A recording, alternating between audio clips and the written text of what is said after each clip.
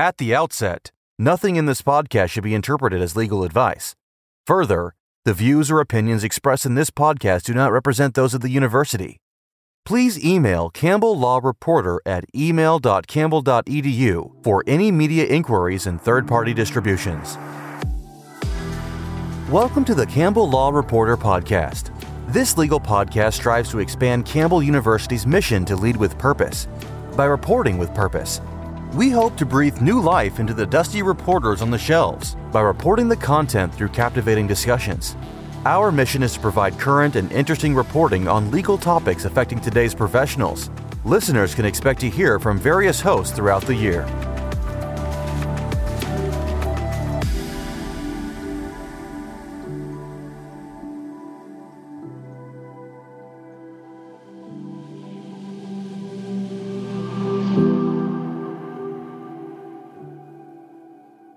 Welcome to this episode of Campbell Law Reporter. My name is Hunter Cole, your host for today, and I'm joined by Campbell Law's Professor Zachary Belytho. Today, Professor Belytho and I discussed his work with the Department of Justice this summer in East Timor, why the United States has the responsibility to assist underdeveloped countries establish their legal system, and lessons or principles that attorneys can apply to their everyday practice to more effectively serve their clients and communities. It will be helpful, before we jump into today's discussion, to provide a brief history of the country of East Timor. East Timor, commonly referred to as Timor-Leste, is a Southeast Asian country occupying half of the island of Timor. In 1975, the modern tragedy began when Portugal withdrew from East Timor and Indonesia invaded. Over the next 20 years of Indonesian occupation, over 200,000 Timorese, a quarter of the country's population, were killed as a result of fighting, starvation, and disease. In 1999, East Timorese voted for their own independence. However, Indonesian-backed militias, with the aid of Indonesian security forces, stepped up their attacks and continued to terrorize the country, effectively nullifying the citizen-led vote for independence. East Timor would eventually receive its long-sought-after independence in 2002. Since that time, the rebuilding process has been long and difficult, although the political climate has been relatively stable. Battles between local groups, or gangs, ensued for power, land, and resources.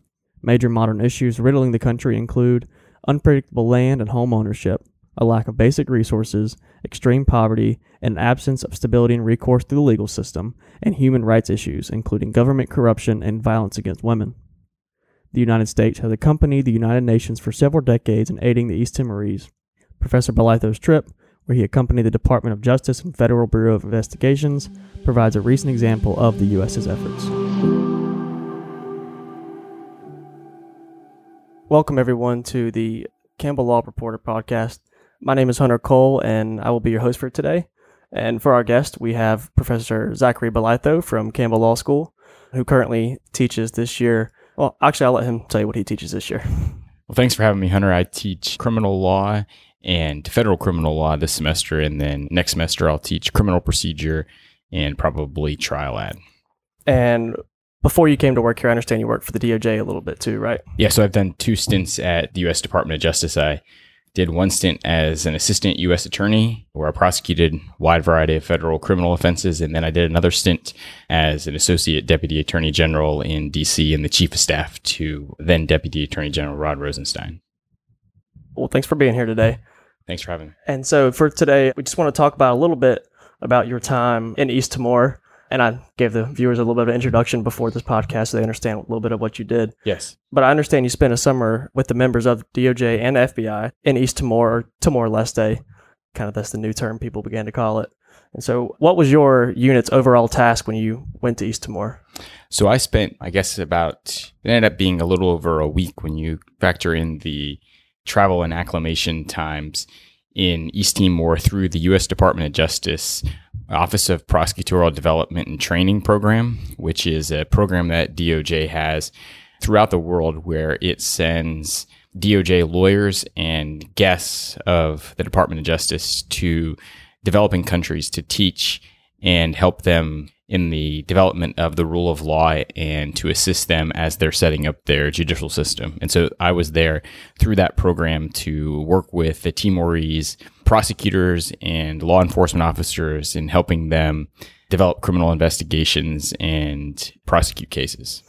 Okay, very cool. So in that overall goal of, helping them learn how to prosecute cases and things like that, I guess there was multiple specific units, small problems within that bigger problem. Correct. So what was the minor problem or the subset of problem that your unit was focused on? So I was there teaching a seminar that was designed at task forces, developing effective law enforcement task forces and building proactive criminal investigations and also effective criminal prosecutions. So I was there along with an FBI agent, Special Agent Brian O'Hare from the FBI, and then our host was Dave Lewin, who is a federal prosecutor from the U.S. Department of Justice, who currently, he and his family moved to East Timor, and he lives there and works at the embassy as DOJ's rule of law ambassador, basically. Uh-huh. And those were the other teachers in the program. So our goal in this training program, which is one of many that DOJ puts on in East Timor, was again aimed at task forces and building proactive criminal investigations.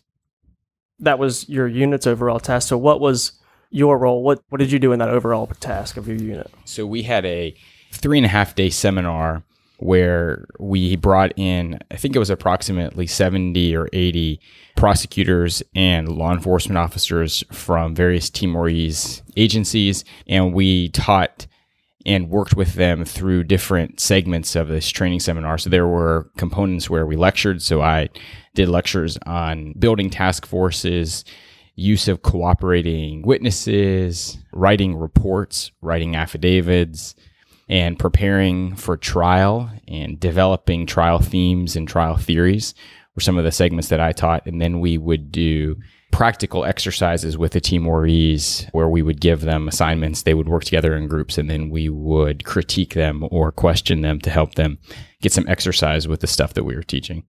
Very cool. So, and it sounds like a lot of those things you did were critical to the function of their legal system. Obviously, that's kind of a foundational thing that you have to have in order, to have a sound legal system. And so what were some of the biggest issues that you noticed when you were teaching those seminars and as you got to spend more time with the Timorese and some of their executives? What were some of the big problems you noticed? Well, the Timorese people are very eager to learn and have a desire to develop and to improve their legal system in their country overall. But as you may know, Hunter, the country is only 17 years old. It's only been a democracy for 17 years. And prior to that, it had been a Portuguese colony until 1975. Then there was an invasion by the Indonesians, and then they were under Indonesian rule until the early 2000s when they asserted their independence, and then the UN came in and did a transitional government. So one of the biggest challenges that they have is simply that they're only 17 years old and they're trying to figure out exactly what their legal system is going to look like. There's also extreme poverty. So part of that is how do we develop these legal systems and a court system and a judicial system with very limited, first, human resources. They don't have a lot of educated lawyers on the island. And then how do you do it with limited capital, limited financial ability to pay prosecutors and judges and investigators to train them? And that's why I think it's so vital, the role that DOJ and the embassy there in Timor play in helping to prop up and provide these training opportunities for the Timorese.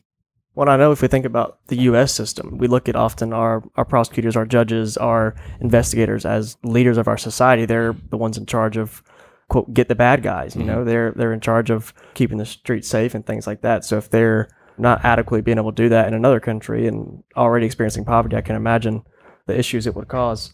Next question I wanted to ask was, it's kind of a two-part question. So it's, how did the leadership or lack of leadership in Timor and of the Timorese contribute to some of the issues you noticed? And then also, do you think that better leadership could have actually helped eradicate or lessen the things that were caused by poverty? I think that right now they have, from my observations, strong leadership.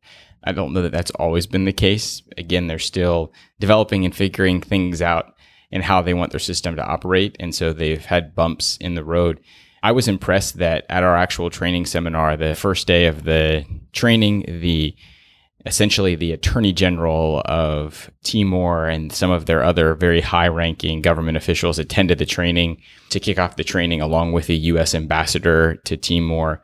And they delivered remarks about the importance of these types of training exercises and thanking the U.S. government and DOJ for providing the training. And I think that leadership presence from those high-ranking officials at the seminar conveyed to the attendees the importance of it. And I think it demonstrated that the leadership in the country is committed to trying to find ways to continue to improve and to deal with the challenges that they have. I can see that, in some of the things that we've discussed. The country at one point put a ban on all their foreign judges, but now they're willing to let other countries even come in and give them help. So I guess, in a way, would you say that's kind of a sign of their leadership growing up and being willing to accept help? Well, I think that one thing that you have to recognize is their history is such that foreigners have not always been the greatest help to the Timorese people. After the Indonesian invasion, there were thousands, tens of thousands, and some say hundreds of thousands of Timorese who were killed during that time period.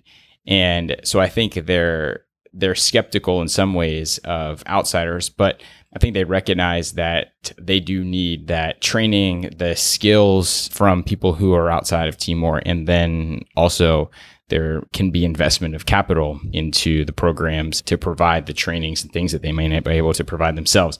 My sense was the Timorese government and the Timorese people were extremely happy to have the U.S. presence there and greatly appreciated all of the effort that the U.S. government was putting in, not only to this program, yet, mind you, this is one of many programs that the U.S. Embassy and other U.S. organizations are sponsoring there on the island. I kind of want to go back to the overall, just thinking about East Timor, being willing to accept this help. And so thinking about areas, not just East Timor, but other countries like it that may be just establishing, or even, you could think about in new cities come about and they don't have laws or people don't abide by them. Who do you think has the responsibility to lead countries, cities like that, to establish their legal systems? I think ultimately, if it's going to be successful, the catalyst has to come from the people themselves, that they demonstrate a desire to have these systems to operate, because you can go in as a foreign country to help and to educate, but ultimately the success is going to depend upon the leadership of the people and ultimately the people themselves and how they embrace the legal system and whether they trust it to resolve their disputes, whether they value the independent judiciary, for example, whether they're willing to abide by judicial decisions, even if they may not personally agree with them. I think a lot of those things come down to the people themselves. And I think it's great for countries like the U.S. and others to go in there and to assist, and that's necessary. But I think the lesson or the message even that we were sending when we were there is we're giving you tools and skills for you to be able to do this yourselves. Yeah. And on that same line, would you say that the people themselves are the same that are responsible for, getting the country out of poverty? And is it kind of along those same lines? I think having a developed legal system and getting their government set up and established is going to necessarily help with that, because one of the things that we take for granted here in the United States, because our system is so well developed, is the importance of things like contract law and property law. It's very hard to develop an economy when there's no established principles of contract law and there's maybe not a court system or a process to enforce a contract or to determine who does actually own this property. Development is stymied when there's uncertainty about whether the person who's trying to sell you the property actually owns the property. And absent those kind of legal principles being set up, it becomes very difficult to have a bustling economy. Yeah. And so thinking about how in the U.S. we do have contract law, property law, we have all these systems established and they've been in place for quite a while. What is it about our system and the laws that we have set up that gives us the right or the credentials to be able to lead other countries? How do we know that we're doing it right and that what we're doing is going to be able to work somewhere else? I think that first we brought a lot of legal principles and doctrines from England, right? The common law and many of those principles that are still found in various areas of our law, and that we've built upon them and improved upon them over the existence of our country. And so at this point, we are a very stable democracy with a well-established system of justice, and it's not perfect, but I think most observers would agree that it's, if not the best, then definitely one of the best in the world. And we also have principles of due process, that we don't take away life, liberty, or property without due process, and there is a system in place to deal with disputes. And so I think that our legal system necessarily is not perfect. It's a human institution, therefore it's necessarily not going to be perfect. But we've got a lot of years of experience and a lot of history that has got us to the point where we are today. And so I think it's important and incumbent upon us to share that with other countries who are much earlier in the process of developing their system. And I think, mind you, we're not over there saying you need to do it exactly like us. That's not going to work. You have to let the people decide for themselves what's going to work there. But I think it is important to say, look, here are some principles. Here's due process. Here's how this works. Or here are the ways that you build a criminal case. Or here's how the police should interact with the citizens. Here's how the prosecutor and the police should divide the functions of law enforcement. Those principles, I think, are pretty equally applied, whether it's in the United States or a foreign country. So it's not so much about the minutia of the law, like the little tiny things that we may like or have kind of become a part of our society or things like that. It's more of the foundation on which we started from the beginning and how that's kind of been developed and what we've Correct. not worked. It's not necessarily to say you have to have all of your criminal cases resolved by jury trials. Right. It's to say you should have a trial, and the trial should be conducted in front of a neutral arbiter. Right. Whether they decide to do a judge, a panel of judges, or a jury of 12, a jury of 5, whatever that the case may be, it's not about those types of details. It's just the bigger principles. Right. Thinking along those same lines, just the minutia of the law, would you say the U.S. tries to spread principles that we've come to believe in, like separate but equal, or sharing how they classify their society and things like that? And I guess it's difficult thinking about, their property issues and things like that, but because they do all tie together. But I think definitely the emphasis on, human rights and civil liberties and freedoms are part and parcel of the discussion. And like I said, the U.S. Department of Justice is just one of the many agencies that are over there. And it's similar in other countries where I know, Dean Leonard has been to Africa many times through similar trips. And the ABA has programs that are based upon promoting the rule of law in developing countries. So these countries like Timor end up with trainings and experiences from a lot of different avenues. And I think the goal is to develop a legal system that is stable, that has due process as a fundamental component of it, that recognizes human rights, and that from the perspective of where I was working, to make sure that you have law enforcement that is effective, free of corruption to the greatest extent possible, and that criminal cases are being made based upon the evidence and the law and not corrupt motives, or that cases are not being handled in a way that doesn't represent the best interests of the community. I want to take a step back and just kind of view your lessons and from the training and everything that you learned from your time in East Timor and seeing this country in extreme poverty and these people without a foundational legal system and not basic principles to live by that we've known since we were born in the U.S. So what kind of lessons would you like attorneys to know, particularly ones practicing in the U.S. and even in our local community of Raleigh? What kind of lessons would you like them to know? And also, how can they apply them to their everyday practice, with their clients who may or may not be in poverty and in different communities? I think the number one lesson that I walked away learning is just how fortunate we are. I think that it's easy for us to take so many things for granted. I've certainly been guilty of that many times in my own life.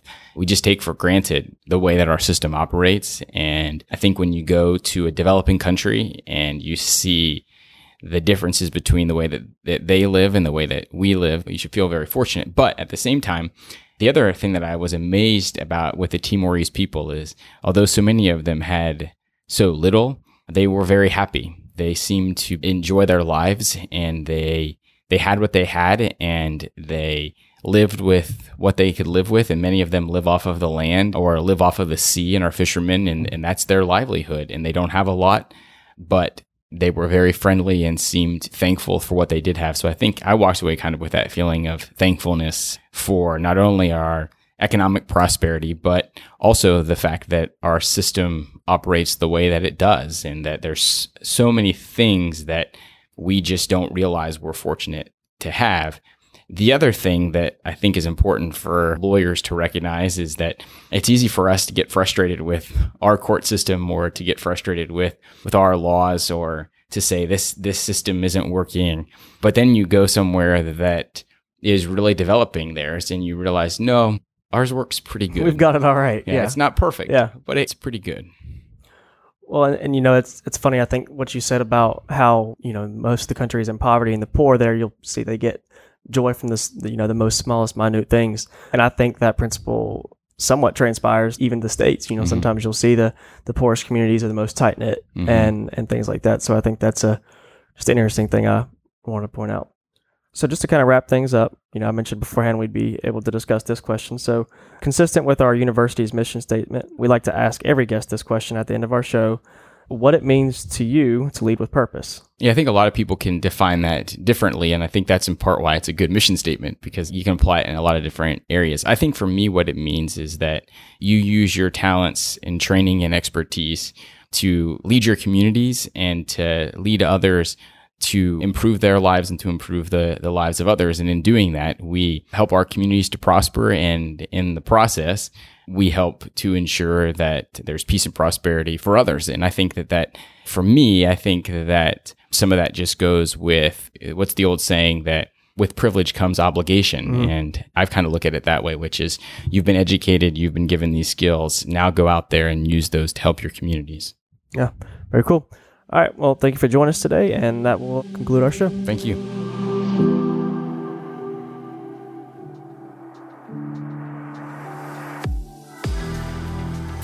Thank you for listening to the Campbell Law Reporter podcast. We look forward to you joining us every other Wednesday at 7 a.m. for a new episode, which can be accessed through your preferred podcasting listening platform.